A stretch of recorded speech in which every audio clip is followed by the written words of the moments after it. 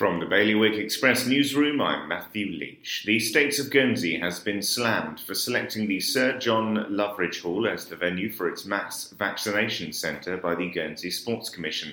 Many local clubs have said they will find it impossible to make alternative arrangements.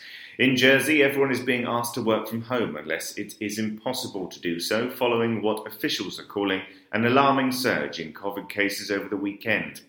The government have today announced a swath of new measures after the number of active cases jumped from 200 to 246 since Friday. Meanwhile, it'll be illegal not to wear a mask in an indoor public space from 10 today. The current guidelines will actually become law, with people not wearing one without a valid reason facing up to a £1,000 fine. And Employment and Social Security is hoping to get a head start on new discrimination laws in Guernsey next year. The first phase of legislation is due to come into effect in 2022. For more on all of today's stories, you can visit bailiwickexpress.com.